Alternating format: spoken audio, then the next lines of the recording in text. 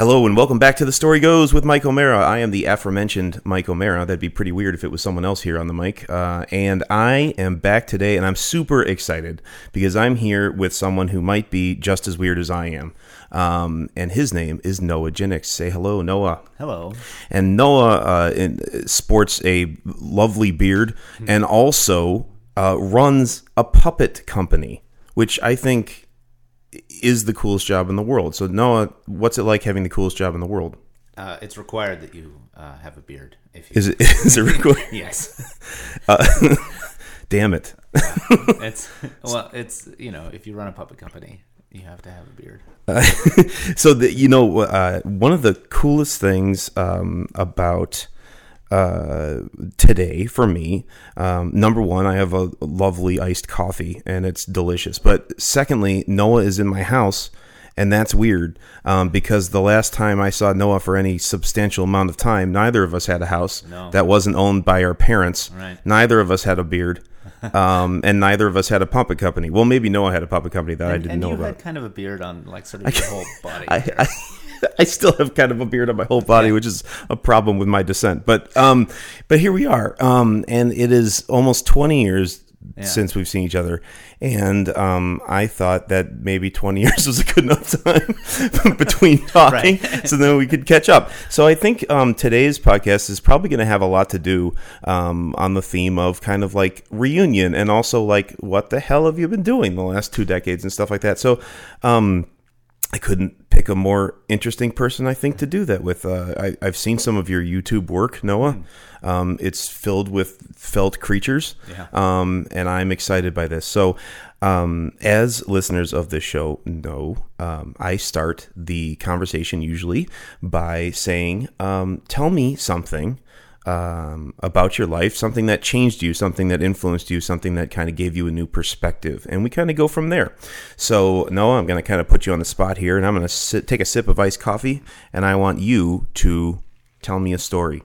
Well, when you had asked me what day I wanted to record this, I, without knowing that you were going to ask that question, I specifically picked today, May 16th, because today... I'm going to try and get through this without tearing up, is the 28th anniversary of the day Jim Henson died. Oh, is it? Yeah. Oh, wow. And so that is the first thing that changed my life to the point where I don't remember what it was or would have been without that influence. And throughout the rest of my life, every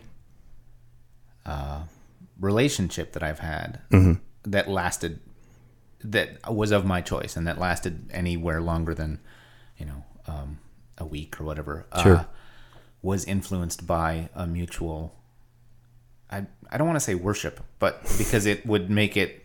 creepy? Yeah. But it is a bit of a religious thing.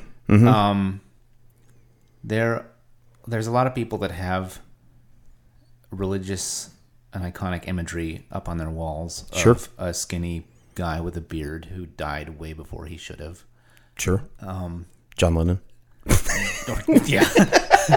I have that too. That's my wife's side of the Luke Skywalker. wall. Is John at the piano in the Dakota. And then on my side, it's, stained glass windows of Jim Henson. And so every relationship I've had has been influenced by that. And somebody else that we went to high school with, Tom Zeitner, I started hanging out with him towards the end of high school. And then after high school, I had pretty much no friends that were outside of school. Like in my regular life, I went home and I was with my family because your friends growing up are decided either by school or by who your parents hang out with. Right. So Tom was the first one. I think my mom liked the fact that she could trust me with his mom. and they lived, like, we lived at Irving and Pulaski. Okay. And he lived at Irving and Western. So, like, that, it was real easy to, like, say, sure, you can take one bus. Right. Know, like, just go right over there. The one bus city rule. Exactly. So, for those, what was it, 4 years between 18 and 22, mm-hmm. I basically, I would say I daytimed at Tom's house and I eveninged at my house. Like, you moonlighted back home? Yeah. There were many days, in fact, where I just didn't go home and I was just there for, however many hours. And it was through our mutual love of Muppets, and then through Tom, I found Bare Naked Ladies. I found the theater company that I joined and influenced the rest of my life. And then without that, and I wouldn't have had the confidence or the contacts to make all the connections that I made for the rest of up until now. And then when I was 28, a friend of mine had introduced me to an improviser in Phoenix that he knew. Okay. Who he knew was really into puppetry. So, and at that time, it did toim. There wasn't. There was Facebook, but it wasn't what it is now. No, and so like it was the Facebook still. Right. Yeah. Messaging people back and forth was hard. Right. And so he said there was this woman in Phoenix named Stacy, and you're both into puppetry, so you probably hit it off really well. And so I started talking to her, and that turned into one morning. We had been up all night talking, me in Chicago, her in Phoenix. Okay. And then the next morning, very early, she called me. I had a Kermit the Frog phone, and it never rang except for people who were wanting money for credit cards. Was that like the Bat Cave? Kind of. It was a cave. It was. I lived in a shithole. Can I swear on this podcast? Oh, we can fucking swear all you want. Okay, great. I lived in a tiny carpeted shithole at Belmont and Clark. Oh, okay, on the corner. Sure, yeah. Across from the Punkin' Donuts. And like the phone rang, and I was like, what? It's the Kermit Frog. Yeah, right, exactly. And so I answered it, and I was like, hello? Almost angry. Like, yeah. And she said, hi, no, it's Stacy Gordon from Phoenix. I was like, I've never heard your voice before. Yeah. She's like, so Dave Goles, who played Gonzo on the Muppets, is coming to Phoenix at the end of the month. You should come here and stay with me and my family, and we'll go to the exhibit. Go see Gonzo? Go see Gonzo, because he was leading a tour through this Jim Henson exhibit. Jesus. And that's cool. Yeah, it was this like private tour that that's really cool. It was amazing. But sight unseen, and having not met in person, she opened up her whole life to me. Like, it's pretty trusting. It was incredibly trusting, and I didn't even think about it longer than to think, I have free plane tickets from this thing that I had to cancel. Wow. Might as well. I had no attachments here. I was single at the time, and it's like, absolutely. Right. So, I spent the next 3 weeks just trying to raise up a little bit of money so I could, eat or whatever while I was gone. Sure. And then I stuffed all of my clothes inside of my puppets. And as one does. And I put them in a box, and I shipped them to Phoenix. Okay. Because I didn't want to pay baggage fees. Sure. And so when I got there, they were all waiting there, and we spent 3 or 4 days just bonding. Like, the relationship that I had with Tom was always, we were, still are, very much brothers, by choice. And I would say the same thing about Stacy. Like I think of her as my older sister that I don't, never got. Mm-hmm. You're an only kid? No, I have two older actual brothers. Oh, okay. So okay. So, but they, one is 7 years older and the other one is 4 years older. So okay. There was a lot of time where we were all together, obviously, but as you start to get older, like the difference between 14 and 18 is huge. Yeah. And so for a lot of those formative years, I was by myself in my room imagining. You were the baby, right? Yeah, I was the baby. And so they're like, I'm going to go score drinks and girls. And you're like, I'm going to play with this pig.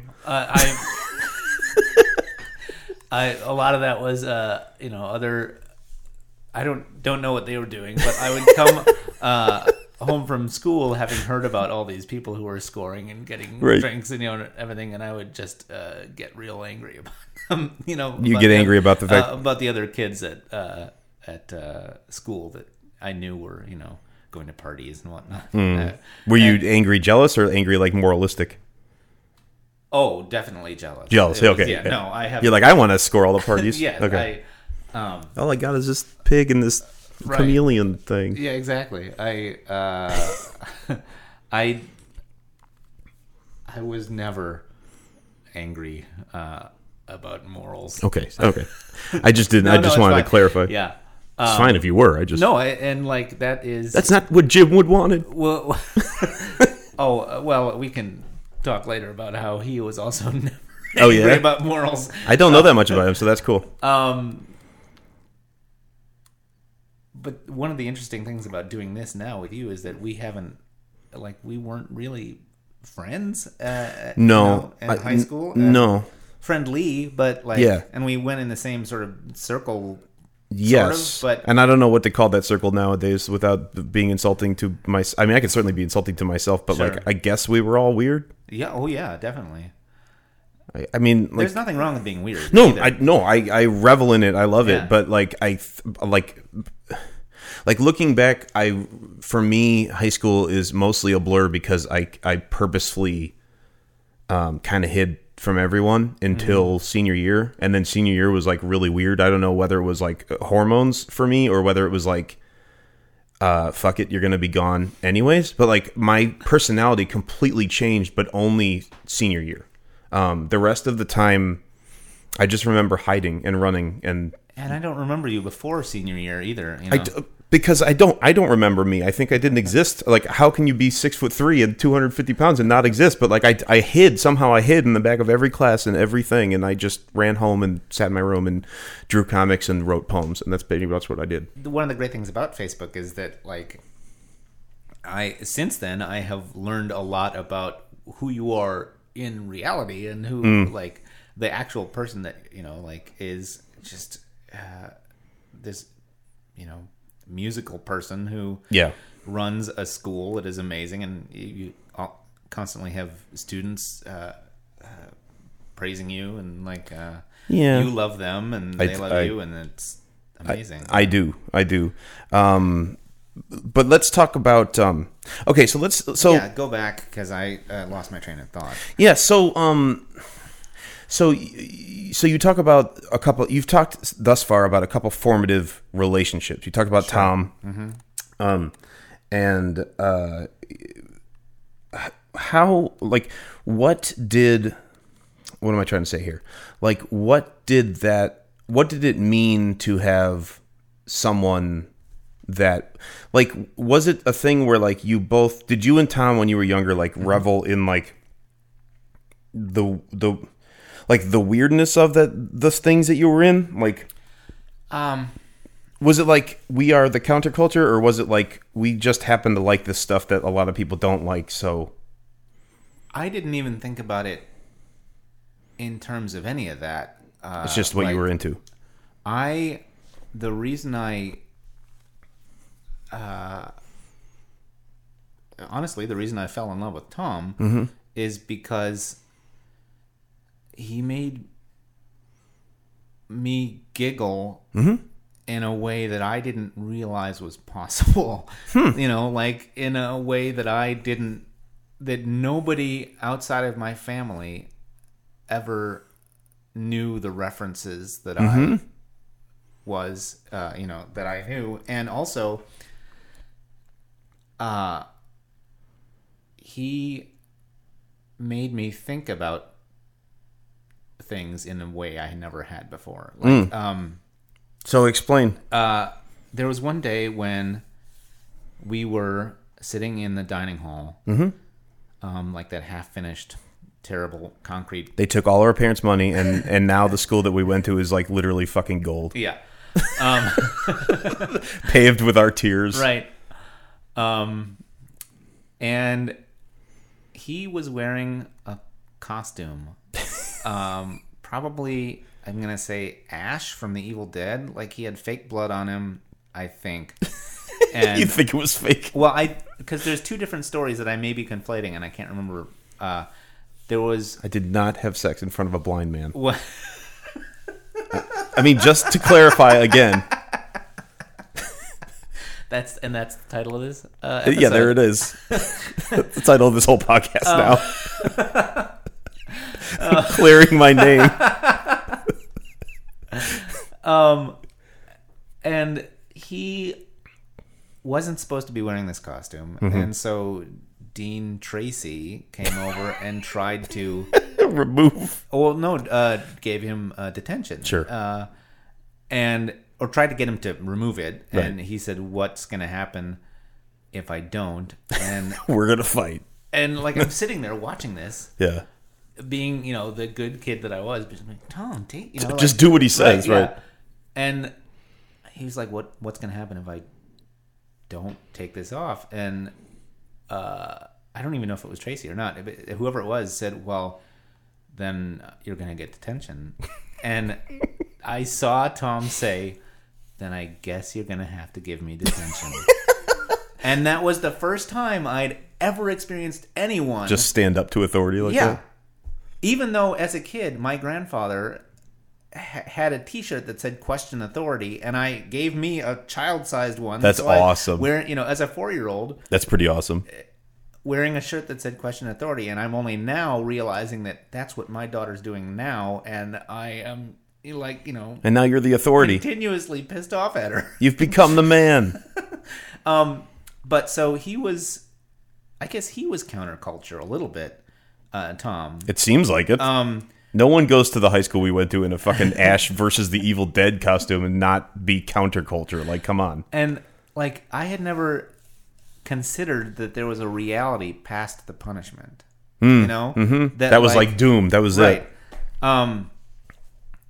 And so that coupled with like the Muppet thing where he knew all these references that I knew, coupled with like he got me into Bare Naked Ladies, and so I was listening to them. But then he was like, "Hey, there's this one song." They had an album called Rock Spectac, where at the beginning of If I Had $1 Million,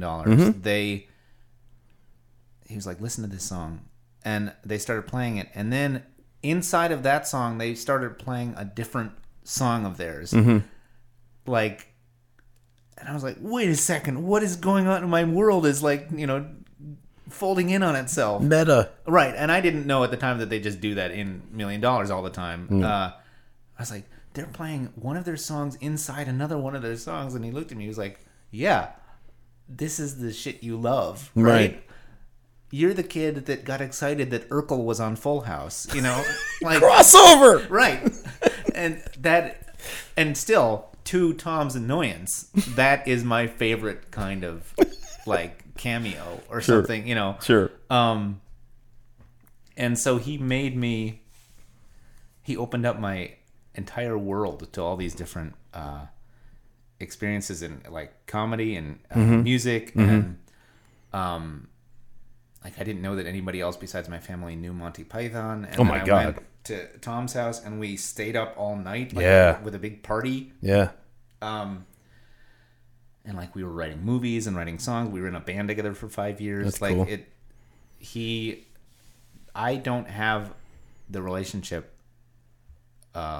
that I have with him with anyone else. Like he knows more about me than my family, than my friends, than my wife to a certain extent. Like it, and I don't want to know what I would be like, if it wasn't for him. Yeah. And, so yeah, like he is the main, I guess more than Jim Henson, even a little bit. He is the main influence on my life, which he would scoff at and probably want to apologize for, but not actually apologize for.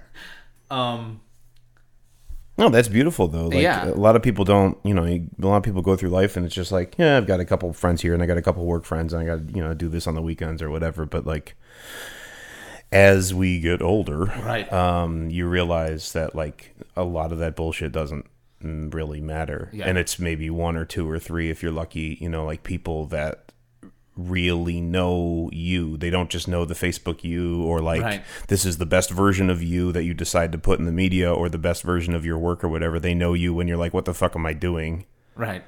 Like I feel crazy for wanting to do what I want to do with life, or like they know you when you can't pay your bills. I mean, and that's and we've both had, experiences like that where we just crumble and then we go to the other person. I remember very specifically, we had a huge fight. You and Tom? Yeah, at one point. And there was a period of time where we also went like 2.5 years without talking. Yeah. But way before that, like we had a huge fight, and I remember standing on the stairs in his basement, crying, saying, "Where am I supposed to go right now? When I feel like this, I always come here." Wow. And I think at that point, like, I went back down the stairs and we hugged or something. I don't know. You blacked out. It was too much. There's many parts of my life that I just don't remember at all. Interesting. Yeah. Which as I get older, I'm starting to worry about those memories just going away and not, like having anybody to remember my specific version of whatever it is. Well, that's why, I mean, like, we can get to that in a second, but like, that's why art is so great, right? Like, it's another reason why art is so great is like, I write scripts. I write mostly musicals these days because of where I work and what I want to do with my school and things like that. But you can't avoid putting yourself into the things that you create, right? Yeah. And I'm so thankful for especially my students who are like, in high school now or maybe in college now, because that part of my life is so murky for me. There's so much emotion there. There's a bunch of stuff that I'm sure will take the rest of my life to kind of sort out in my head, but like I can put that into characters and then that part lives forever. And then I go back and read that later and I'm like, oh, okay, well, that helps me figure it out, I have this, I don't know if it's a problem or not, but like in writing songs, unless it's something that it's for something specific or it's for someone else or like all the songs that I write, I can't write about characters. I write about actual things that have actually happened to me. Right, sure. And to that point, this 5 songs or whatever that I feel the strongest about are all about real relationships with women that most of them I'm still friends with. So like, well, that's nice. And Friends, there were a lot of terrible episodes of Friends. There were. There are a few good. I guess what I'm trying to say is some of the relationships are better than others, but I'm sure. But yeah, like I have written stuff and people, hear it and they say, well, maybe like the guy in the song could do this other thing because that would fit the rhythm more. And I'm like, I was like, but I didn't. But I didn't, and this is about me. And, right. And that's another way that Tom has influenced me, because he has absolutely no time for the stuff of mine that is inauthentic, or like just shitty, or like I did. Is there an objective shitty though, or is it all subjective? Well, he's usually right. Is there like a God mind shitty out there where the universe is like? I did a long time ago. I did a cover of there's a Moxie Fruvis song called "King of Spain." Okay. And it's an a cappella thing, and it's like just their voices in a shaker or something. Sure.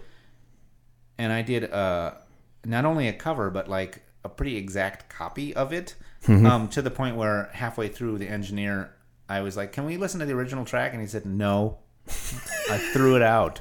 Just listen to yourself. You know? Sure. And I played it. I was really excited about it, and I played it for Tom, and he may have actually just gone, "Jeez," because I didn't do anything with it. I didn't do anything interesting. It's karaoke instead of a cover. Exactly. Yeah. Right. And so in that sort of way, like if it isn't up to standards which he knows that I am capable of, he'll be like, "Well, this sucks," But then the stuff that is really, deep and beautiful, he's like, this is an amazing song,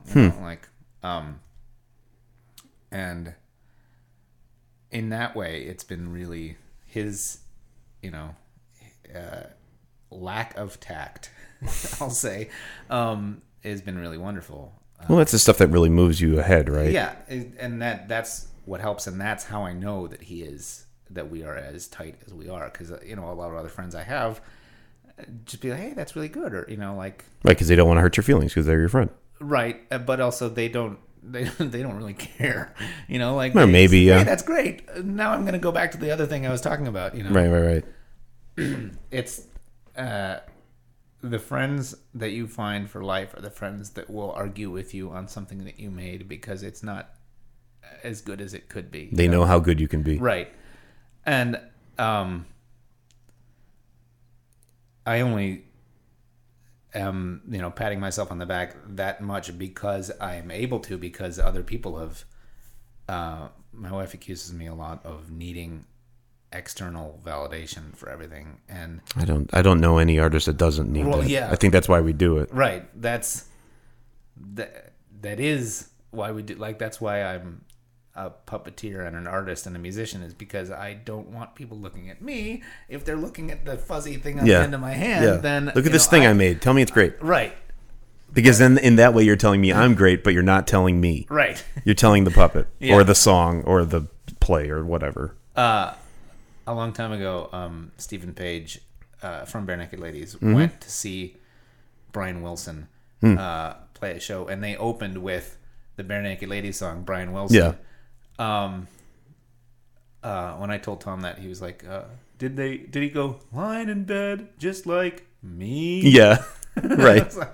But at that show, Steve was like, I didn't know whether to stand on my chair and say, "I wrote this," or to hide underneath my chair going like, "Ah!" It's fucking Brian Wilson right there. Right. And he's performing a song about himself that I wrote, that's a mess. It was a mess. Everyone is a mess. Brian Wilson's a mess. Steve Page is a mess. That is the wonderful thing about art and artists, is that we're all such a mess. And that finding the beauty despite and because of the mess is how you find your audience. Your audience and yourself, and how they find themselves, and the whole reason for doing it, right? Because if we were all, if life is perfect, there's no good stories, right? Right. If there's no villain, even if the villain is yourself and in your head, there's no hero's journey because there's nowhere to fucking journey. Right. Like if everything's just perfect, life sucks. Like life is boring. And I'm not going to touch this subject at all, but Okay. that to a certain extent, that's what is so annoying about Cosby, because he spent his whole career being like, "Hey, look at this," while over life's not that bad. doing this other thing that was terrible. Like if he had early on just embraced one side of them, like everybody has darkness, everybody has horrible things that they think about, you know, like pretending to be perfect, this morally upstanding, father figure, while on the over here doing this other thing, like it's terrible. And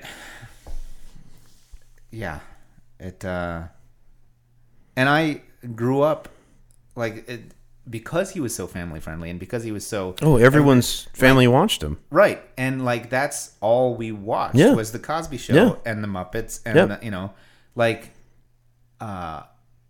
and the Beatles. Sure, none of them are perfect. It turns out that some of them are far less perfect than they pretended to be. But the problem is that they ever pretended to be. Right.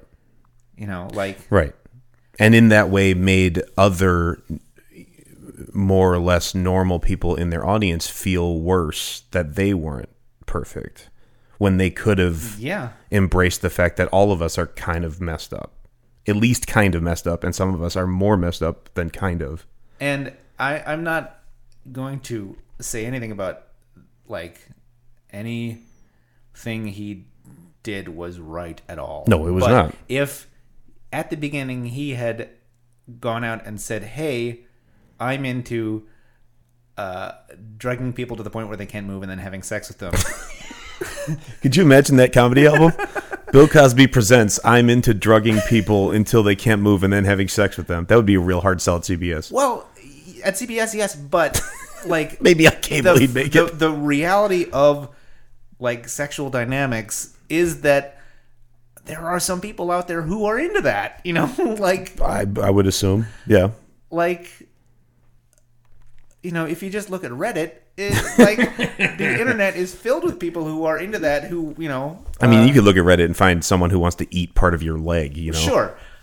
But I'm not endorsing that, by the way. No, I'm not either. But there are some people who do endorse that, and those people have beautiful relationships. Yeah, they should find each other, eat each other's legs. This is what I'm saying. The fact that he was into that is not the problem. It's the fact that he did it to people who weren't into it. Yeah, and then hid that for so long. Right. Right. Because he was a comedic genius. Yeah, there were really good parts to him. Yeah, they were amazing parts to him. And as he was so talented in that venue that it's the power thing. As he surrounded himself with more and more and more and more people who just said yes, man. Yes, yeah. That's how you get to the point where Michael Jackson is taking 500 pills a day, and all this stuff. And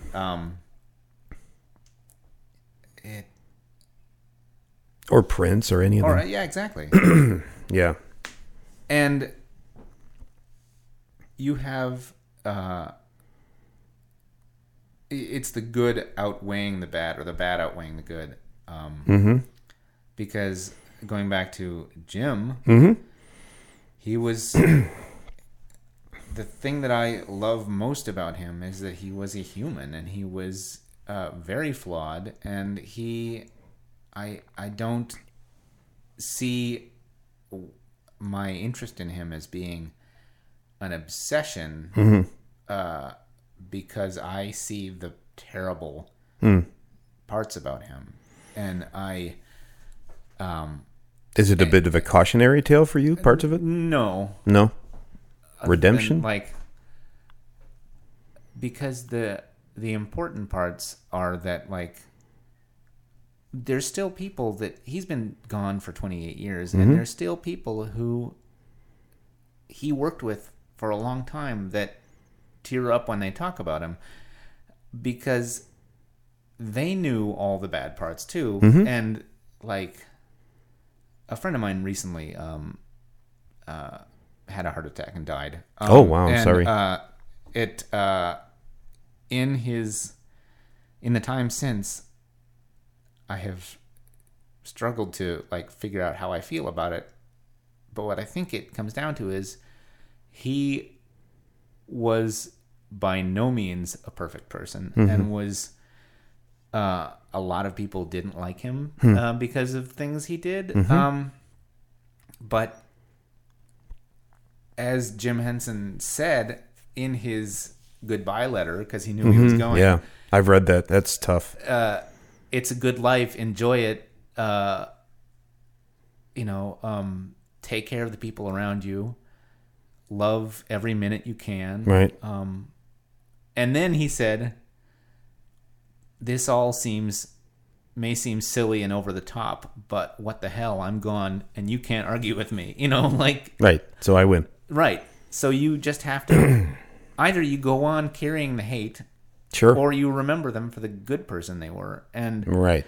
And so without discounting any of the bad things about my friend or about Jim or about any of these people that are gone, you say, yes, there was that bad part, but like there was also this amazing part, and everybody is flawed and everybody is going through shit. And, sure. And the fact that Jim used his power for so much good is like what I think everybody chooses to remember. Like he was trying to he did change the world. Yeah, like he did. And that was his goal, was to leave the world a better place than it was when he found it. Sure. And like, if it were just this show, if it were just Sesame Street without the puppets, like it would not be in every country doing co-productions, 17 or 18 different co-productions around the world. It would, whereas if you look at somebody terrible, I keep coming back to Cosby. That's okay. But like, he was trying to get attention off of the fact that he was raping all these people. Yeah. So he had to invest more and more money into like setting up all these charities and like all this stuff. And it just seems like it was all part of the con. Right. I mean, he was setting up all these things. He made himself too big to fail, in quotes, instead of admitting sometimes I fail, but there's also this about me that maybe you can like, And that's part of why I like the Muppets so much, is because they, and everything Jim does, like, he did fail. And a lot of people say that his last failure was Labyrinth, and it killed him eventually because he he didn't live long enough to see it being enjoyed to the level that it is now. Yeah, become a cult classic and all that. Exactly. But even just on the Muppets, like, you have this beauty and this art and this togetherness of like the final number when everybody's singing and dancing, and but like all the way through that, you have people being eaten, you have things being blown up. Yeah, they had two pianos in the studio. One was a Steinway that was beautifully tuned all the time and kept like in perfect condition. Yeah, for the guest stars and for all their music. And then they had like a shitty Baldwin that was like Rolf's piano, smash piano. Yeah. And they never tuned it, and it said fake Steinway on it. That's awesome. And so that's the music that I grew up listening to. So sure. Like, it's this mixture of the amazing, but the like also if it was ever perfect, it wasn't Muppets. Like right, sure. And part of their like charm is that they're always fucking up, right? Like Right. they always try to put together a massive a Hollywood star-studded thing, and then they always screw up, and like someone throws pots and pans and fish and shit. Right, exactly. It's the best. And that's how you, and acknowledging that is how you succeed. Right. At least in my opinion. Like, Right. when I do shows, if something goes wrong, I call it out on stage, because to pretend that it isn't there would be asinine. You know? Like, I just did a show this weekend, and it was the first time we had done this particular show before, because the people I do the show with are all busy, and sure. like we didn't have any time to rehearse, but our individual talents were enough where I knew that something's going to happen. Yeah. And so all through the show, we were like stepping on scripts, yeah, and, sure. like dragging, having props up on, on the playboard for like Simple Simon's pies were still up there during, Old King Cole or whatever. And like, but the audience doesn't care. No, right. And they care even less, and they love it more if you are like, what are these pies still doing here? Right. Like, yeah, you acknowledge the fuck ups. Exactly. And people love blooper reels, People love Hamlet, but people love Hamlet fucking up and laughing at it even more. Yeah. Because that's our life. And like, Exactly. And that's part of what I loved from the beginning about everything, like Muppets, Tom, Bare Naked Ladies. Like, there is nothing more fun than watching a Bare Naked Ladies show, and Ed can't sing one week because he's laughing at somebody in the audience who's trying to see around a tall person in front of them. Like, that's the best stuff to me, is the stuff that is flawed. So speaking of flaws, if I may, please. So we've talked a lot, not to say that either of us is like Bill Cosby, because again, we are not. But we've been speaking a lot today about how sometimes the dark stuff is the stuff that actually brings out the best in people, or at least the most authentic thing. So if you're comfortable with it, I'd like to talk maybe a little bit, if you have a story or a thought on what maybe are some of the dark things that you work through in your own life that influence your work in your life, or that inspire you, or if there's anything like that you feel like you have either had to get through, or if you feel like you're still in it, something that you have to work with all the time.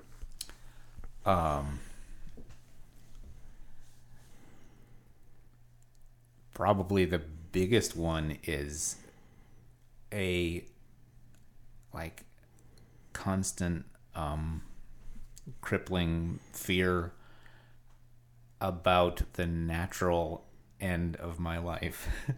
Not even like, whoa. Yeah. Not even worrying that I'm going to get hit by a bus, or not even worrying that like if I do this I might die. Like just death in general, knowing the fact that life doesn't last forever, and the fact that none of this matters, because eventually I'm not going to be here to see it, and I like all of this will just go away. But, okay. And that's an incredibly self-centered point of view, but it is my reality, and these eyes are the only ones that I have to look out of. I would love it if I could see things from somebody else's, like just shift my body into somebody else. But I'm not, and like, so that is like a constant nagging. Yeah. So is it kind of like a so when you sit down to create something new, whether you're crafting a new show or making a new promo video or music or whatever, is it like a nihilistic anti-angel on your shoulder that says like, who gives a fuck? Is it that? Sometimes. Yeah. So it's like, why are you doing this? Like, right. Yeah. Like sometimes, and it's the point, like when I get caught in that loop and I get into a panic attack, Let's talk about panic attacks. Sure. I mean, if you're okay with it. Yeah, that's fine. I hope I don't have one while we're done. Yeah, me too. Yeah. Okay, go ahead. Go ahead. What happened? Explain to me what happens, like, if you're in a project and then you start thinking the whole death thing comes up. And you're like, oh, great, now I got to think about death again. And then you're thinking, none of this fucking matters. And what happens then? Then I have to... Is it like Inception, where like the walls start like... Yeah, a bit, yeah. Okay. And to that point, Stacy, the friend that I was talking about earlier, is really good at, like, I can just message her. Be like, I'm freaking out. Because Facebook is how I talk to people all the time. And so Okay. I'm just, I just message her and be like, hey, just sit here with me for a little while. That's cool that you have someone you could do that, And, or if my wife is awake, not to say that she sleeps all the time, but these things usually happen. If my wife, who is the ice monster from the cave in Empire Strikes Back, wakes up. Wampa, wampa, don't you wampa, wampa. I only say that to clarify that these things usually only happen very late at night. When it's never a good time. Never a good time to have time to think.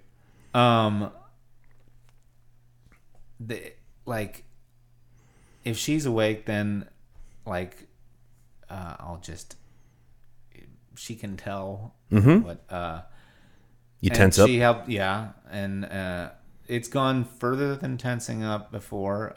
There was a point in 2013.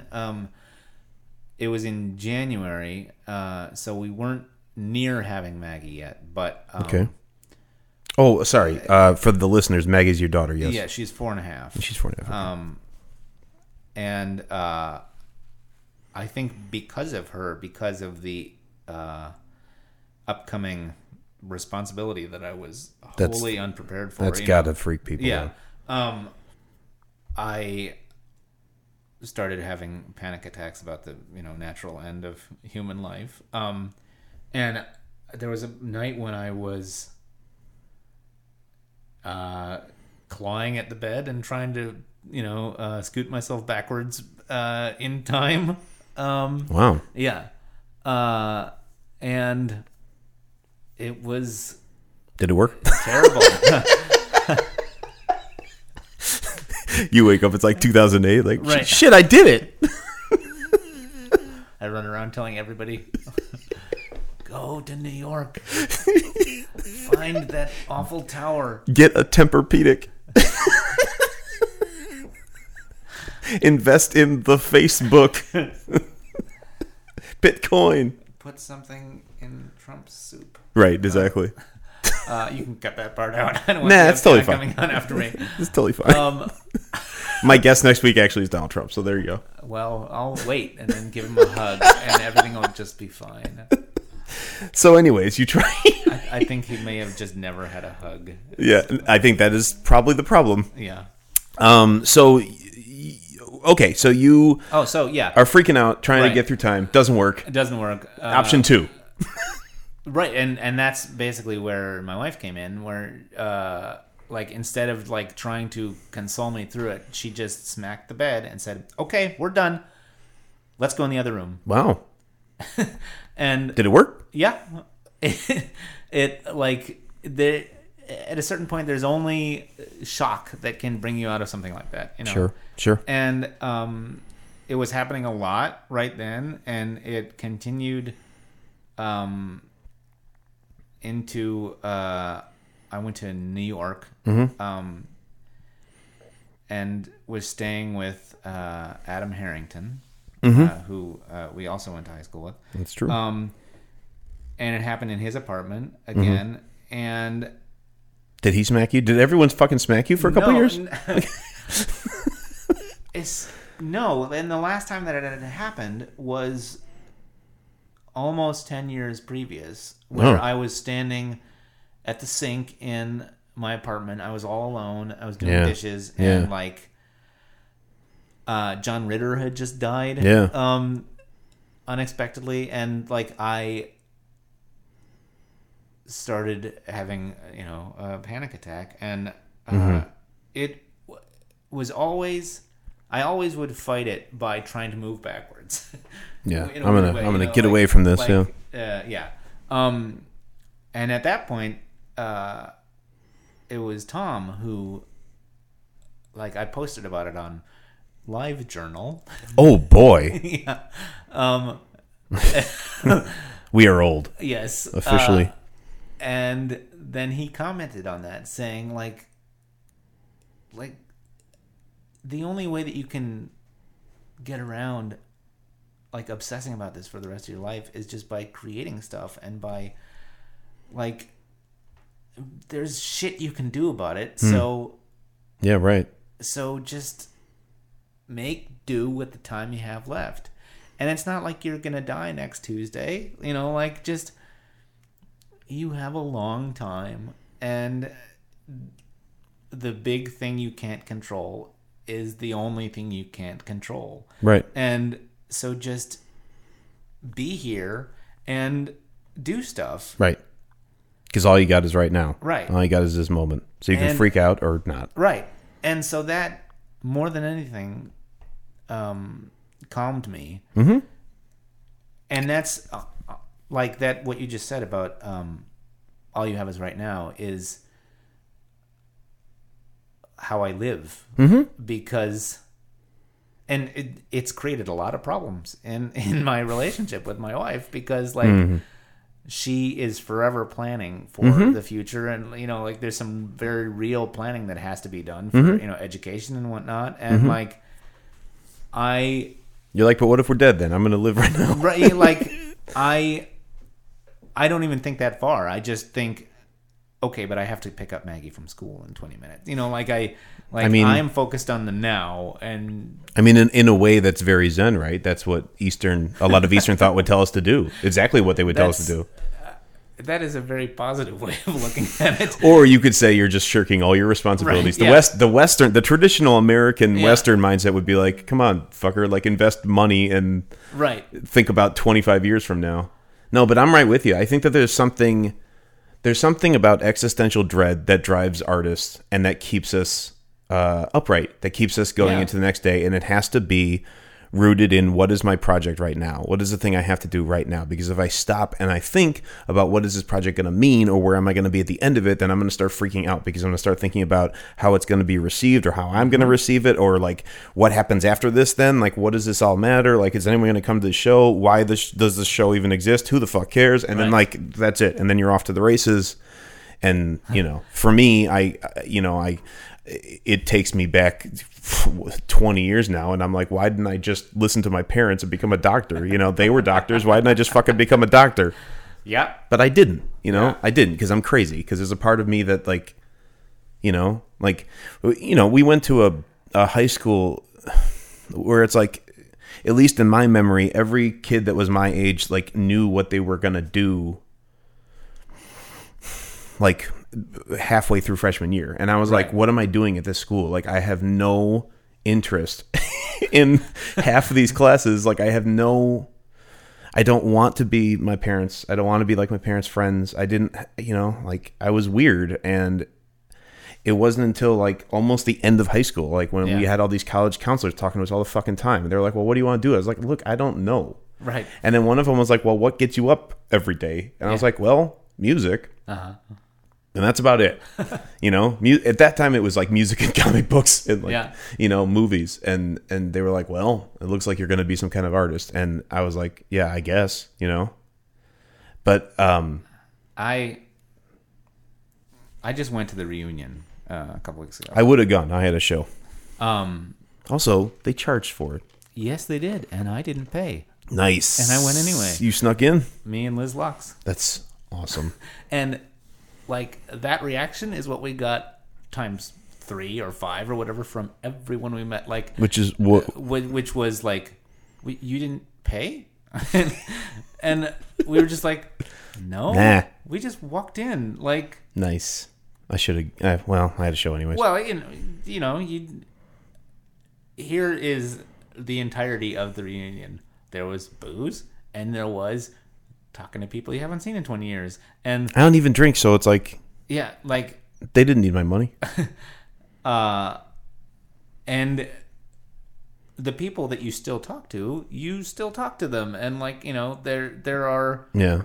Everybody else, it's like, hey, what have you been doing? Real estate. Great. I do not care. And I spend the entire night saying, there are two humans whose opinions matter to me. And I already talked to them? And one of them is my wife, and the other one is asleep. And that's my daughter. Like, everybody else can fuck off. Because, like... Yeah. And that's probably a lot of hiding. Like, I could have used that opportunity to make connections with people, sure. But, like... I already have a lot of connections with people, Right. Right. And the people that I enjoyed talking to 20 years ago, I either am still, in very close contact with, in Facebook contact with, or, like, I saw them then, like, at the reunion, and that's fine. Yeah. It's not like I don't want to see them, but, like... Yeah. The next time I see Leanne Kosmala, she's gonna be pretty much the same as she was at the reunion, We'll all just be older. Yeah, like that's what happens. We just get older, and I, even in the middle of it, I FaceTimed with Tom, who couldn't be there because he lives in Hawaii. Oh, wow. With Jim Potenza. And they both live in Hawaii? They live in the same apartment. Oh, okay. And, I didn't know that. Jim moved there a while ago, and then Tom just needed to GTFO, and so he...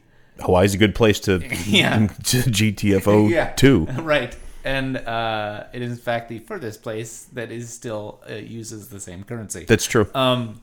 And so he lives there now, and like I FaceTimed with him at the reunion, and it's 5 hours earlier there, and like he was just sitting there around the apartment, in his underwear, and he's like, "This is great. I can't hear anything. Just like it's the middle of the day, and I'm not there."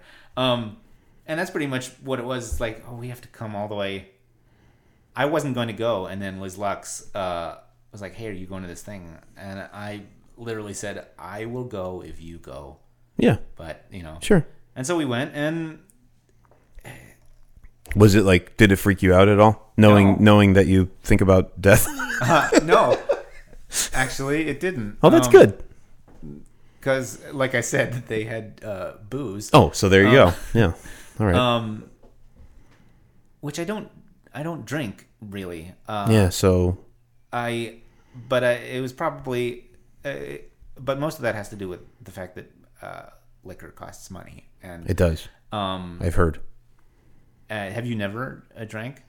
I barely drink. Like, I think I've never cared enough to get like medically tested for it, but I honestly do think that I might have some kind of allergy or something, because every time, even when I was super young, and everyone's like, "Oh, drinking's the best thing ever," you know, like I'd go out to a stupid party and I can have 1 or 2 beers and I literally get like a migraine. I don't even go. There's none of the fun for me. Like, I don't get buzzed off of that. I'm just like, why do I feel like shit? Yeah. And if I have, it's really, really bad with red wine. That's the worst. But like, strangely enough, like super hard liquors, I'm like, this is kind of nice. But like regular stuff that people drink in excess, kills me. Like, I literally just have a headache and I need to lay down for a day. So I never got addicted to the fun parts of it. Yeah. So I was just like, you guys are acting like idiots, and I'm not. And you just spent a bunch of money and I didn't, so I think I win, Weirdly enough, that, like...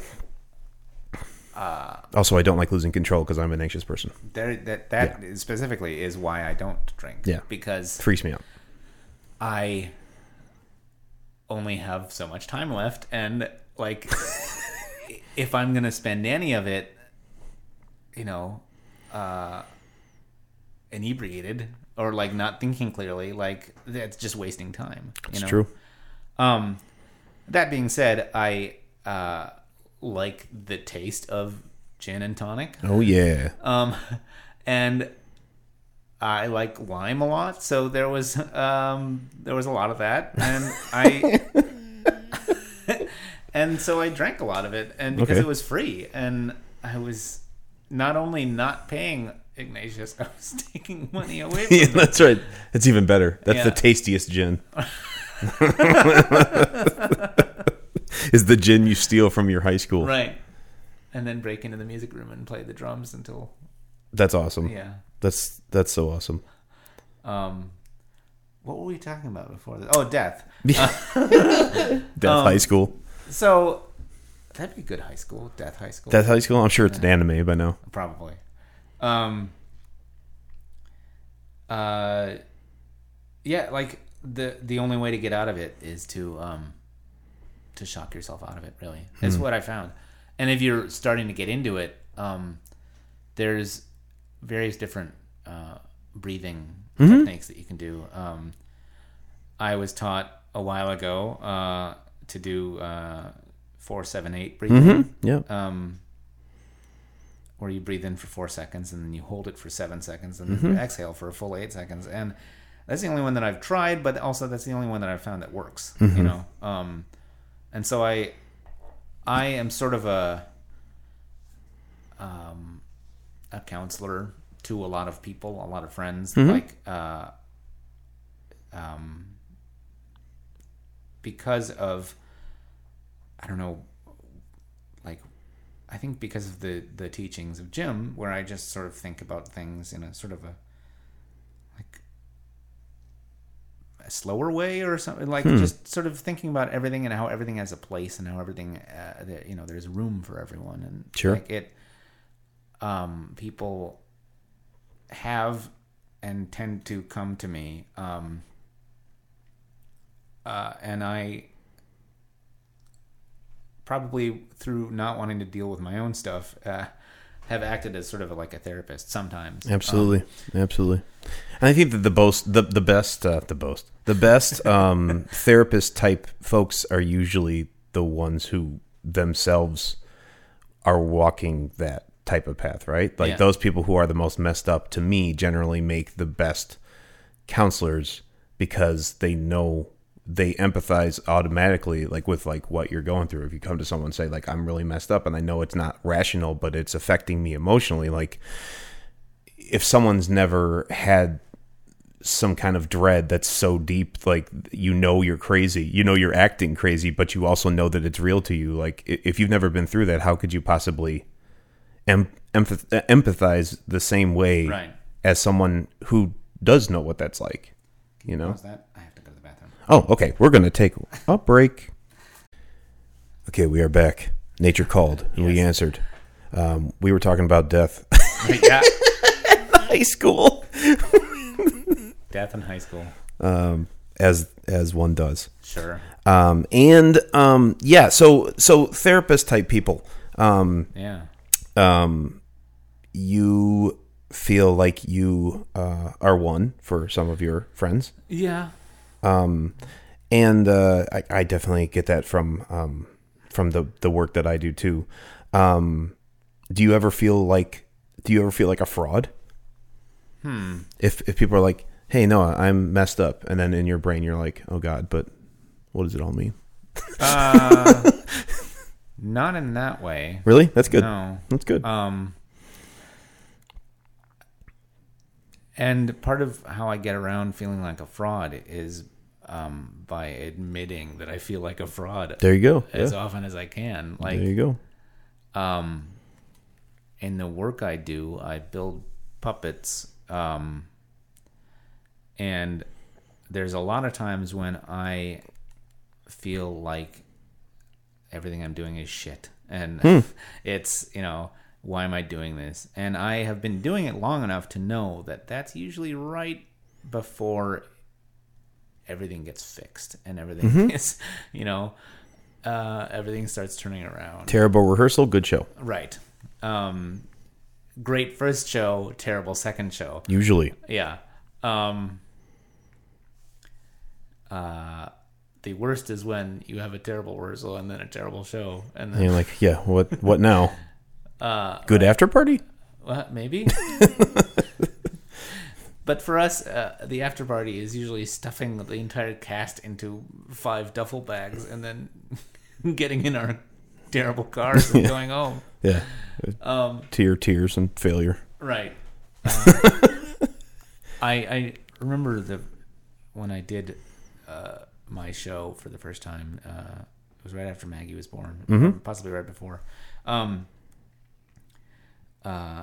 And we had been planning this for a month or whatever. And we got a big audience, and everybody came, and then I was feeling really high, from it. And then I went home, and I get home and I was like, "Hey, I had this great show," or whatever. And my wife was like, "That's fantastic. My feet hurt, and I just want this baby out of me." Yeah, and, it's terrifying. And you have to do the dishes, and not right. You have to do the dishes, but can you please do the dishes? And because she would never say you have to do the dishes. Right, sure. I want her to say you have to do the dishes, but that's only because I want somebody to direct me, because I'm tired. Yeah. So death. Well, and also the opposite of that, how cool, because I don't have, I get told all the time by parents of my students, and this is super sweet and not deserved, but I remember, so Mother's Day just happened, and a mom of one of my students, was dropping off one of my students for a private lesson here at my house, and she's like, "Happy Mother's Day," and I'm like, I'm not a mom, and she's like, "Oh, Mike, please." She's like, wow. she's like, to so many of, that's really nice. Yeah, and she said, to so many of these kids, you are. And this was a mom of a kid, and she's like, to my kid, you're like second mom. That's what you are. That's just so great. And I'm like, and that makes me, that kind of stuff, what do you say to that, first of all? And secondly, it really makes me think, and makes me get over my own bullshit for a second and be like, oh, well, okay, I guess what I'm doing kind of makes a difference, but I don't have my own biological kids. I have animals and 1,000 other people's kids. Yeah. But you are a dad. And so I want to ask you, how cool is it that you run a puppet company and you have a little kid of your own to interact with those puppets? That must be literally the dream, right? Or is it? What is it like? What is that like?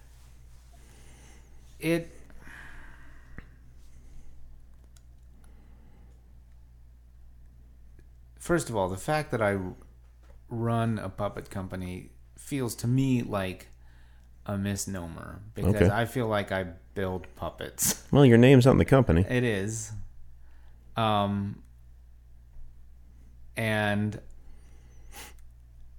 it's me. It's not there are times when I have a whole lot of work to do when I bring in a couple people, Sure. But to your actual question, instead of picking apart the question, do whatever you want with it. It is when we were about to have Maggie, I got really excited because I was gonna finally just put the puppets away. Oh, really? Yeah, and be like, I don't have to do this anymore. I can just be a dad. I can just I can let, and that's probably out of laziness. I can just have this one thing to do, and then so I didn't have them out for a while, and we had just done two episodes of my show, and I was like, great, this is going to be a good opportunity. Maybe I won't come back to it. Maybe I had already set up my partner to take over for me, and, play my character, and then the photographer that came to shoot her announcement pictures, took us out to the park. We live across the street from this beautiful park, and so we were shooting there. And he was like, "So, where are the puppets, guy?" And I'm like, "What?" He said, "Yeah, I mean, it's baby. You gotta have it'll be cute with the puppets." Sure. I was like, "All right." They keep pulling me back in. Right, exactly. Yeah, it felt like that. Yeah. And so we did that, and then like I just kept doing it just because they were there, and like I was fooling myself into thinking that I could stop. Your art becomes your addiction and part of your identity. And to the question of how cool is it that she is, like the target audience to a certain extent. It's great, but only because I have created her reality where like, she'll be sitting there at dinner. It happened a while ago and it's not just with my characters, it's with like, Muppets and all these different, but like she was eating, about a year ago or something, and she's watching TV, and we're sitting there on our phones eating, which is terrible, but is reality. And all of a sudden she just goes, "Fozzie." And I didn't know who she was talking to, and suddenly I realized that she was talking to me, or not me, but Fozzie Bear. Fozzie Bear. And I looked at my wife, and she was like, "You've done this. You have done this." "I don't know why you're looking at me." And so I was just like, "Yes." "What is it? I'm trying to eat." And she was like, "Why are you on the end of my fork?" Because she has, Muppet silverware. Because of course you do in your household. Why would you not? And part of my relationship with her is that I don't glorify the puppets, and I don't like if she's talking to them and I'm having a bad day, the puppets are having a bad day. So like that's pretty cool. Fozzie was just like, I don't know. They put me on the end of the fork. I just want to eat. This is marketing. It's just marketing. And like, but that happens all the time. Like now we every morning we have to do Muppet Labs because she's like, I want Bunsen and Beaker, and I'm like, all right. Damn it. Yeah, exactly. Like, what did I do?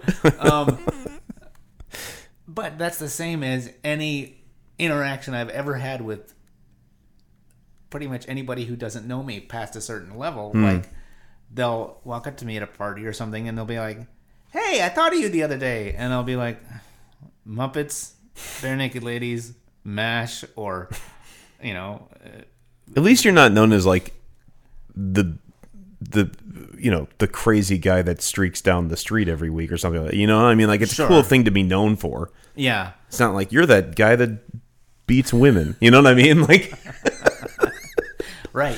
Again, if you're going to do that, you have to find somebody who is into that. Right. It's exactly right. If you're, like, that's, it's a cool thing to be known for. Although, I get that, from the time that I kind of came out of my shell, about 18 or 20 years old or whatever the hell it was, when I started admitting to myself, like, hey, maybe I'm actually a performer, even though I don't want to be. Why did you hide for so long? Oh my God. Not to derail completely what you were saying. No. The short answer is because I was scared. And the long answer is because you. Yeah, like that. Right. It'll take me a long time to say scared. It was a combination of like music and the arts was something that I had relegated to a status that was not of me. Mm-hmm. So my parents, I'm certain, did their best, and I'm pretty sure one of them listens to this podcast, so there's a limit to what I'm going to say. Yeah. But I was the first kid, so I wasn't the baby. I was the opposite. Sure. I was the older sibling. Yeah. And so like your parents make all their mistakes with the first one. You know what I mean? And my parents are very high functioning, intelligent doctors. Mm-hmm. And so I think the whole plan was, let's make another us. Mm-hmm. You know what I mean? Like, cause that would be good, you know? So, but I didn't turn out like them. Right. I wasn't like them, where they were book smart in math and science, and they were really into that. I've never, even when I was a little kid, I was like, this math is boring, science is boring, let me draw something. Yeah. So first it was visual art, and for a long time it was only visual art. And then when I got better at language, it became visual art and writing. And then as it went on, I added music to that. But music was yet another thing that my parents just threw me into, and they didn't ask me my opinion. So basically, my grandfather was a jazz pianist, super accomplished jazz pianist, who also was an alcoholic and a mess. But anyways, my parents decided I turned like 5 or 6, and they were like, that's when little kids start piano, so you're going to start piano. And I was like, okay. Yeah. But that was always my grandfather's thing. See, so my problem was, and still is I have the artist, I have grass is always greener syndrome. Sure. And I have comparison dysphoria. So like I look at any other artist in the whole world and I'm like, wow, they're doing great shit. And I like, it's really easy for me to be, like a nurturer and a mother hen type. And I think it's part of what makes me a good teacher is that I really have no problem saying other people's stuff is great. I have no problem giving praise. And I have no problem being authentic about that. I really do. Like, I really love seeing how people's brains work, and I see their creative process, and I really love that. But I have a really hard time seeing it myself. Yeah. So anything that I make, I'm like, this is bullshit. And anything anyone else makes, I put on this like marble Roman pedestal where it's like the best thing that's ever been, you know? Yeah. And that started really young because like my parents threw me in front of my grandfather, who was like an alcoholic and angry all the time, sure. Not really a teacher. But also a brilliant piano player. Also a brilliant pianist. So I'd be at my grandparents' house and hear this wonderful music upstairs that he was playing on his like 1950s upright. You know, he's playing beautiful. Like, and I was just like, that's incredible. It sounds like the radio. Like, who am I? I'm 6 years old. You know, and then when you went up there to like bang around on the piano, he probably being the reality, like being the alcoholic and the angry. He was angry. You know, he like probably yelled at you and to get off his piano. Right. And yet he was my first teacher. Right. So there's this weird dynamic there where he was my grandfather. I was already scared of him because of all the aforementioned problems, but he was also my grandfather, but he was also my first teacher. Yeah. So thankfully my parents got me out of that relationship, and then I had a series of other teachers growing up. And it's actually because of one of them, because of my teacher that I had in high school, that I'm still a musician. At where we went? No. I took lessons outside of school. I couldn't deal with the teachers in their school. Yeah, I didn't know any. Like there was only Mr. Racino. No. I didn't have any particular problems, but again, I was so shy and whatever. I didn't want. I couldn't do creative things in front of people I actually knew back then. Yeah. So I took lessons outside of our school, and it's because of the guy that was my teacher, happened to be my piano teacher then, that I'm still doing what I'm doing today, because he was the only adult at that period of my life that I could actually talk to and be like, I'm upset with this thing. I don't want to do what everyone else was doing. Is he still alive? Oh God, yeah. Does he know all this? I've told him. Okay. Yeah. Good. I've told him many times, and it meant a lot to me that I got to tell him that It probably meant a lot to him too. Yes. Well, I mean, I'm not knowing who it was, you know. He's a brilliant guy. He's not the best socially. Sure. So you probably couldn't read it, right? But I'm sure. I think somewhere inside. Yeah. No. I hope it did. I hope it does, and I hope that he knows. And every time I don't see him that often anymore, obviously, but like anytime I see a thing about, because he still directs ensembles and stuff in the city, so anytime I see anything online, I like repost it. I'm like, this is the guy. Like, if anyone thinks that I do anything great, it's because of this guy, and I will always give him that credit. Yeah. Because he deserves it. But you could have him teach at your school. I could. He wouldn't like. I think I'm a very different teacher than he is in some ways. Yeah. He's 100% classical. Okay. And nowadays I'm like everything, but mostly music theater and rock and pop and stuff. So he'd probably be like, what is this? But whatever. Anyways. Where was I? Oh yeah.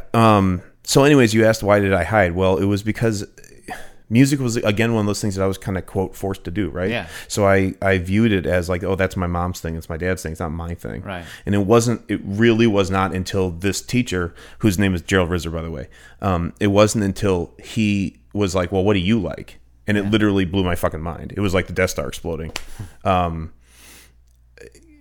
Because he was like, well, okay, I see that you're talented, but I see that you are having a problem. Like, what's the problem? Like, he literally was just like the first adult was like, what is your issue? Yeah. Like, what is your problem? And my problem was, because I have this comparison problem with everyone else, like I could not practice and do the same pieces that kids my age were doing. Yeah. If I knew someone else who was playing a piece, I would constantly compare my performance to theirs. And so I was just like, look, I have to go outside the box. Like, if I'm going to stay in piano, if I'm going to stay in music, I got to find my own way. Yeah. Because I cannot do what other people are doing. I just couldn't. I wish I could. I couldn't. And he was like, cool. Then find some music that you like. Yeah. And literally changed my whole life. That's good. Because I was like, oh, okay. And then I did. And then I kept doing that forever and ever and ever. And that's, here I am. Yeah. Creating my own music. Right. Because it's no one else's. You know? And so I've had a hard time. The hardest thing for me is to, like in my school, like we do all original stuff because like I would never want to do. I don't want my students to do like the Music Man. There's nothing wrong with Music Man or anything, but like it's been done a bunch of times. That's been done a bunch of times, and then what I see in kids is the same thing that happened to me. Whereas like they're just gonna karaoke it. Right. They're not gonna feel as much as they feel when like I write a character for them that was written for them, that was based on their ideas that we came up with together, the story that we're telling that means something. It's also in sort of a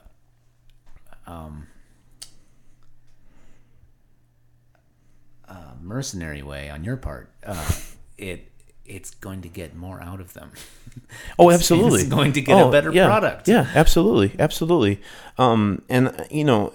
And not that you're thinking about it in a mercenary way, but, like, it's definitely going to use them better. Yes. You know? Yeah. Well, I try to think about it in, like, a holistic, educational and humanitarian way, honestly. Yeah. Like, I think, you know, if I call myself... If I call what I do a school, then I feel like I owe it to everyone who helps me pay my mortgage every month to live up to that. And to me, in education at least, what I have found, at least in the performing arts, which is I'm not knocking all public schools, but what I have found in my area is that at these big high schools, junior highs and high schools, like the theater programs, they are... Like they can run their ship kind of like Broadway because they have the numbers, right? So they can have a cattle call audition where a zillion kids show up. There's no way that they're going to know really what each kid is capable of because they don't have the time, right? And so they cast based on looks, which I think is terribly detrimental, especially to young people who are already awkward and don't like their looks, right? So now you're telling them that they're not attractive enough for this role or that role or whatever. And they aren't really teaching anyone because they take the kids that already have these exuberant personalities or whatever that do really well in auditions. And some people do really well in tests and auditions, and some people don't, right? Some people blossom other ways. So I run everything on the assumption that every kid that I teach has the same potential in them that I did when I was younger, but no one saw until one teacher did. Right. And so like, that's what I want. So like I take them and I'm like, so in my school, we don't do traditional auditions. Like if you sign up, you're going to be in the goddamn show. Like I'm going to write something for you. Right. We do auditions to learn how to audition and get over your nerves and stuff like that. But it's a practice. It's not like, we all hate you. Yeah. And it's like we all support you and we're looking for the thing about you that is you. that is specially you. And so some kids get really big into tech stuff and they want to do lighting and stuff like that, and they're not so big on the stage because that's not what they want to do. And what's wrong with that? Yeah. And some people want to learn how to write, so they learn how to write with me. And some people learn how to compose, and some people just want to be performers, and that's great too. I have a friend who used to direct, I don't know if she still does, but she used to direct with the Elmhurst Children's Theater. Mm-hmm. And there were a couple years there where there was one kid named Phil mm-hmm. who all he wanted to do was be put in a sack and be dragged across the stage. I mean, and so live your truth, Phil. So they created a Phil in a bag character every show. So this kid could get dragged across the stage, wriggling in a bag. I really hope that this kid has cornered philinabag.com, so when he gets older, he can market this. And it was great because she used and uses every kid to their potential for what they're going to do in that, in that show. Right. And that's, I think without getting too philosophical, I think lots of us, we all have our fill in the bag, moments, right? And we all have those dreams that for what we do or for who we are that are weird and to most people. And, who knows if there is a meaning to life or a meaning of life. But for me, if there is one, I am operating under the assumption that it is you try to align your path with the things that inspire you the most every day. Oh, yeah. And if you do that, everything else is going to turn out the best of all possible worlds, the best that you could have made it for yourself, I was just talking to my wife about this last night. We were watching this History Channel show on early pioneers and Daniel Boone fortifying this fort that he was in because he knew that these Native Americans were coming and whatever. And it made me remember the scene in Three Amigos where El Guapo and his men were coming to take down the village, and the Amigos turned to the villagers and say, "What is it this town does really well?" And they go, "We can sew." And so that's how they saved the town, just by making all these duplicate Amigo costumes. And it was played for comedy, but that is how you get through life, is what do you already do really well? Right. Well, I make voices and puppets and write music and draw stuff. Sure. So that's how I'm going to make money and to live. To support my cell phone and Adobe habit, but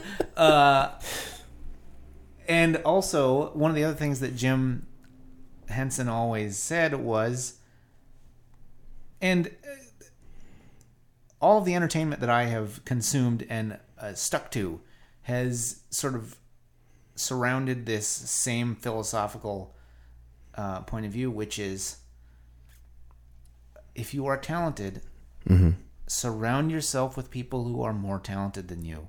Yeah. And if you want to succeed, surround yourself with people who are smarter than you, and then surround yourself with people who are smarter than you and disagree with you. And then Aaron Sorkin said that a lot. If you're dumb, surround yourself with smart people, and if you're smart, surround yourself with smart people who disagree with you. And that's how you will succeed, is by amassing a team of people who have different opinions, who you can get along with, who have different talents, and don't try and fit yourself into somebody else's box, because if you look at all these people at the reunion, there were a lot of people who are wealthy in real estate or all these different things, and some of them I'm sure are happy, but in any person, there is like everybody's going to be depressed about something, and Sure. everybody's going to be unhappy about something. Sure. Like, why not do the thing that you love and find a way to make that like what you do for money? Oh yeah. Now, where I fail is by I spend so much time doing the thing that I have no energy afterwards to promote it and to like get other people to give me money to do it. You and me both. So like that's like you keep saying that I run a puppet company. It's just me building puppets, Well, I mean, my music school is me writing 5 million musicals and then a couple people on staff so that I don't literally die. Well, right. Like, so I get it. Yeah. That's like the life of the small business owner artist. Yeah. And so It's just a cry for help. Like right. Making an LLC is just a cry for help for the artist. There. Please fucking help me. And one of my dearest friends is a grants manager, and oh wow, I said to her, "Well, how do I get a grant?" And she said, do you have a mission statement? Do you have like a are you in fact an LLC? And, are you a real company? Yeah. Or you just put it.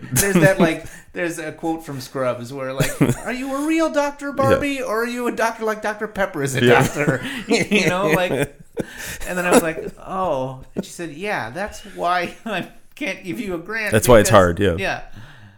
Because,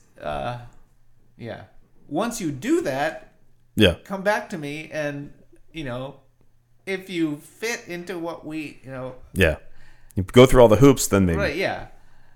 Nepotism exists, but only up to the point where like you can still do the thing, right? Like, and that's the other thing, like, and I'm sure you'll take out all these likes and ums and everything. No, I won't. Not. I totally won't. Because I'm too busy running my stuff too. Right? Yeah. Stacy, a little while ago, I was really fretting the bureaucracy of signing up for this show that I'm going to do in August, and she is kind of running it, and so I said to her, I was like, once I get there and I am ready to do the show, I can do the show, no problem. I have no fear about my own talent once in the moment. It's all of this like planning and scheduling and getting all this stuff that makes me want to barf. And she said something that was so profound. She said, "That's fine. You can barf." Nice. And then you still have to do this, like. I like the first part. Like, and again, that's the thing that that first awoke me to like the reality after the, like the punishment is like, then you'll have to give me detention, and I'm still gonna wear this shirt. Like, yep, go ahead. I'm sure you do feel like you have to barf. Then go ahead. And then but do it anyways. Right. There was The Simpsons a long time ago were on inside the actor's studio, and at the end of that show, James Lipton asks this set of Proust questions to everybody, like, and one of them is, when you get to heaven, what do you want St. Peter to say? And Harry Shearer, being Harry Shearer, said, "You're on in 5." It's like, okay. But then Dan Castellaneta, who plays Homer, he got glassy-eyed, and he said, "What were you so worried about?" Right. Like, right. it's just this. It's just, Right.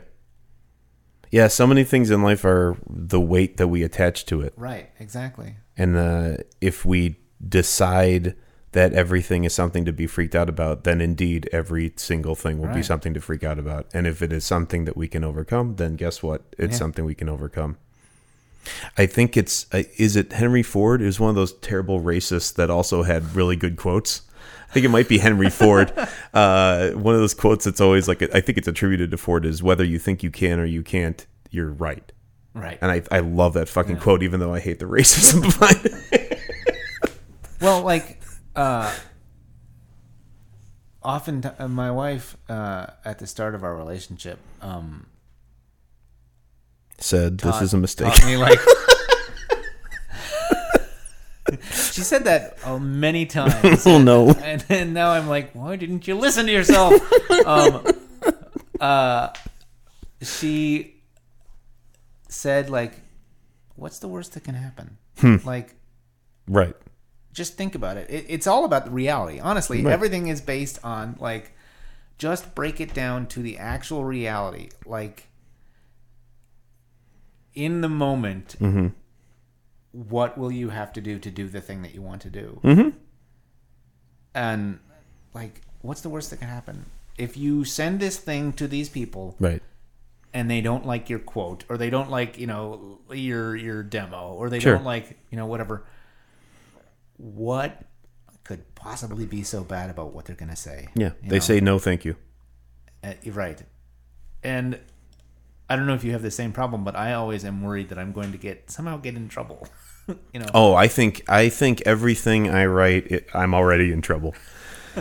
I'm always just like, no one's going to enjoy this, and also it's going to confirm for everyone that I am the most terrible writer, or creator, or performer, or fill in the blank that has ever lived. Somehow I equate myself with, like, Nero or something because I might write a joke that someone doesn't like. You know what I mean? Yeah. No, I'm it's. I think what you said is exactly right. It's about, like, if humans were, I have a pit bull, and he's the best. Like, he's very quiet if he's here. He is here, and he is the best boy ever. He's sleeping in the back room, and he is a total emotional support animal to me. Yeah, and the best. Like, one of the many amazing things about animals is, like, they are what they are right now. Mm-hmm. And, like, my pit bull can get so excited. A child, like, it's fucking Christmas morning every time he gets to go out, or every time he gets a snack, or every time whatever I stand up, or, like, what if something changes, But in 3 minutes he can be dead asleep, and it's because he doesn't have the burden of the human psyche that overthinks the thing you just did, and overthinks the thing you're about to do. He just is. It just is right now. And so when I have a long day of working and I'm sitting at my computer and I'm doubting everything I'm doing or whatever, like, the other wonderful thing about animals is that they can sense all that tension in you, right? So, like, kids too. Little kids too, yeah. But, like, my dog, like, he knows if I'm upset, and he comes over and he, like, lays on my feet. And, like, if I look down at him, like, are you okay? Because of course my first response is like, oh, there must be something wrong with him. Right. But it's him realizing what's wrong with me, right? So I'll look down at him and be like, are you okay, buddy? And he'll look at me and just be like, calm the fuck down. Like, that's in his face, He's just like, what is it, man? Like, it's just, this is a beautiful day. You get to do what you love to do. Just calm down. Just do it. Just do it. And, so many of our problems, I think, are just what our heads tell us are our problems instead of what it really is. Yeah. Maggie's like that a lot of times. And sometimes we're finding more and more that it's like, as she's going through a sort of a selfish 4.5 phase, it's like, I will be nice to you because I know that you were going to do this thing for me.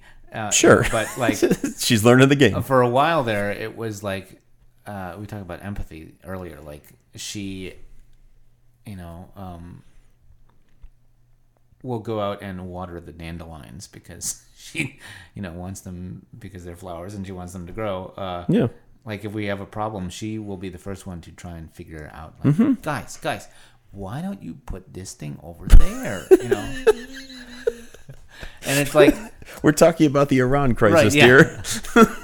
Like maybe they could just have a party and then they all be happy. I mean, in a way, she is absolutely correct. Well, yeah. Like if Israel and Gaza could just be like, let's have a party, right? Maybe it'd be okay. And it's the same as the dog coming over and like it only knows a certain amount of things, right? And it only knows what it can see, right? And so it comes over and says, well.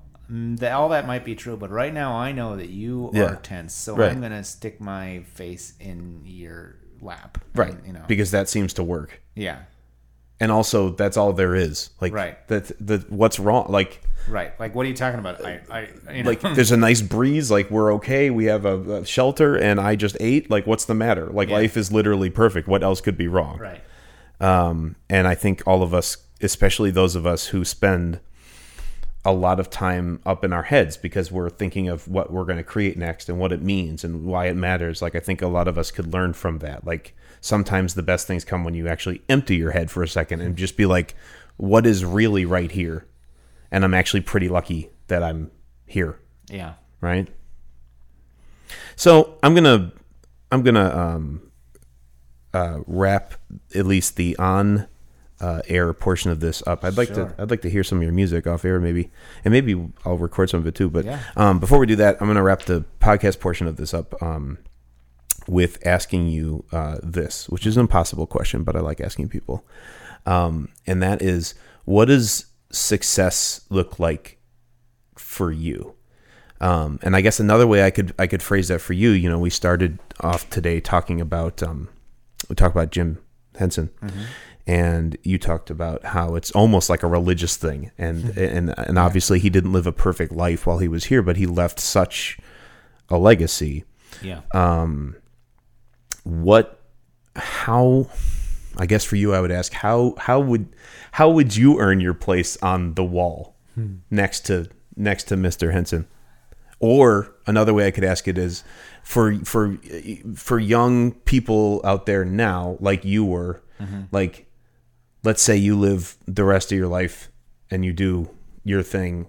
How, like, what would that look like for you to earn your place on that Mount Rushmore, on that puppeteering Mount Rushmore? I would be happy to be the guy clearing the brush away from the bottom of that Mount Rushmore, and feeding the goats, and making sure that the tourists who are looking at the mountain don't throw too much of their tourist garbage. I don't.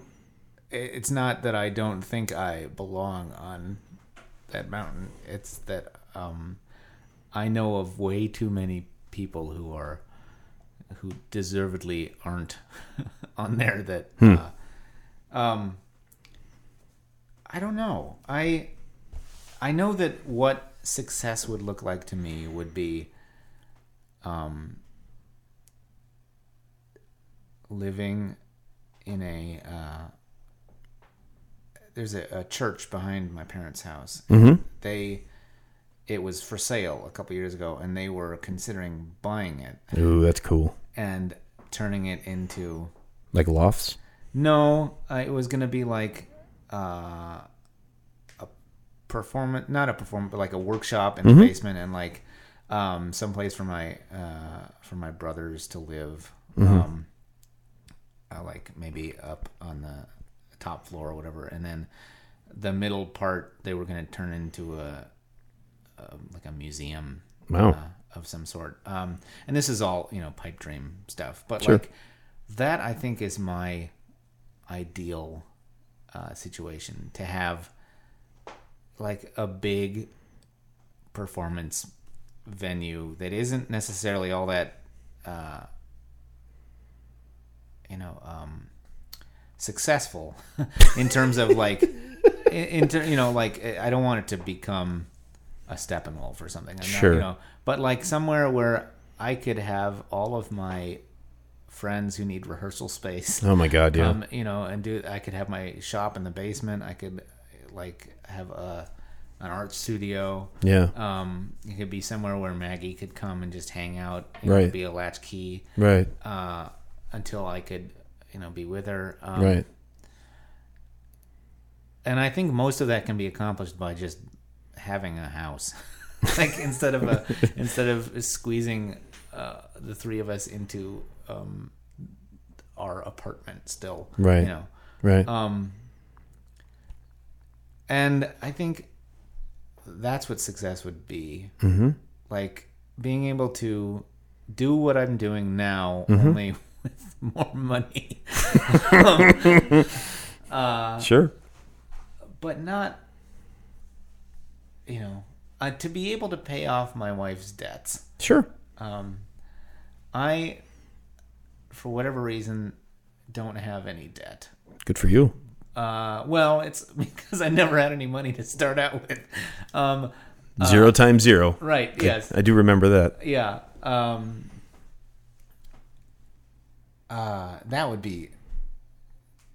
That would be where I would be happy. It would be if I was able to pay off what is owed to people. Sure. Just to get everyone to leave me alone. Sure. And then You don't get your kneecaps broken. to just do whatever I want to do for the rest of my life. Yeah. I mean, you know what though? Like that's pretty cool because like to me what you've just outlined is that you are pretty successful. You just don't have enough money. So like if the only problem is money, then what we got to do is we got to find you some money.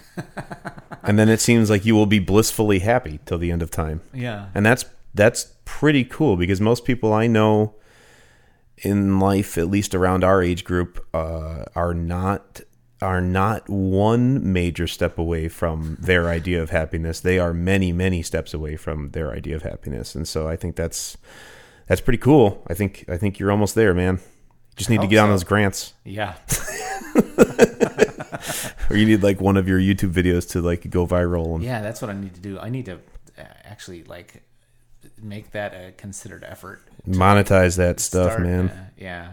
There's problems there too. There's problems everywhere. You need 1,000 subscribers at least to. Don't remind me. Because I was a partner and then they took that away, and now I'm not. So I know where you're at there. Yep. But you know what? I think it's incredible that and somewhat melancholy to me that we didn't speak when we were kids. Because all the things that you've outlined are literally things that I love too, and that I loved when I was younger too. And so I think that's in a way that makes me kind of sad.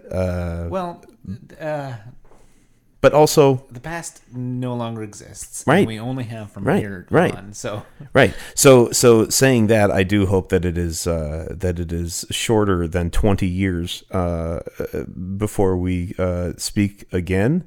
And I just wanted to thank you for coming on. Absolutely. Thank you for having me. All right, folks. And if you want to check out Noah Ginex, you can check out his YouTube. Where else can people find you? NoahGinex.com, Instagram. You can check out Instagram, Art by Noah Ginex, or that's my public art one. I have a private. Awesome. One, yeah. Awesome. And you really should check it out, folks. This stuff is really, really friggin' cool. So I guess with that, we'll say goodbye, and I'll see you next time. Bye-bye, folks.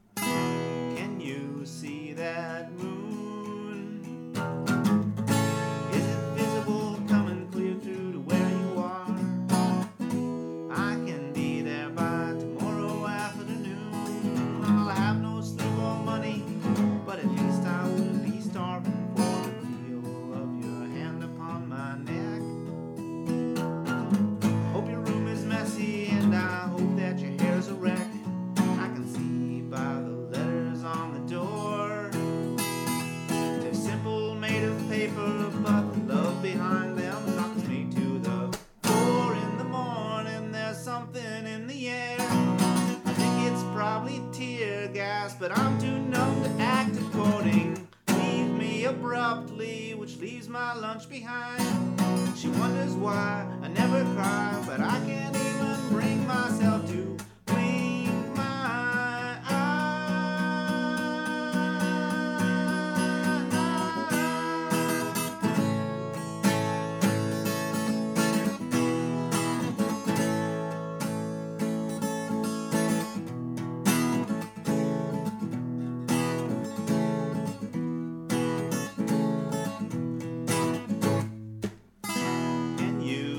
that wound. Is it physical? Well, not yet, but give me a knife. I can bet this won't be over anytime soon, but if I was paying attention, I would notice I'm not rifling through excuses for hanging up the phone. 'Cause as long as she keeps yelling at me, I can say she won't leave me alone. It's the worst place I could be. So I'll steel myself through fits and giggles, waiting for my turn outpatient. Lean on the throttle, there isn't time to spare. I know it's just a relapse, but I'm too dumb to act according. Leave 34th Street and leave New York behind. And true to form, I'm in a dorm. I think I finally can bring myself to close my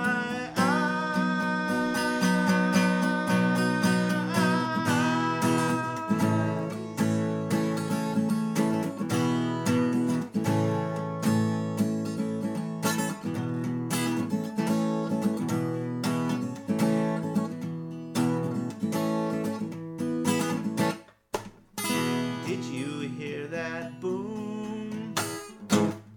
Did you see the flash and feel the shake of the ground?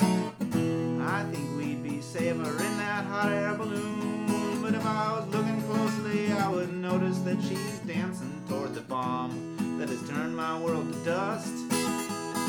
She turns to say she's sorry, but I'm smiling through the rust, 'cause I can see that she's happy where she is.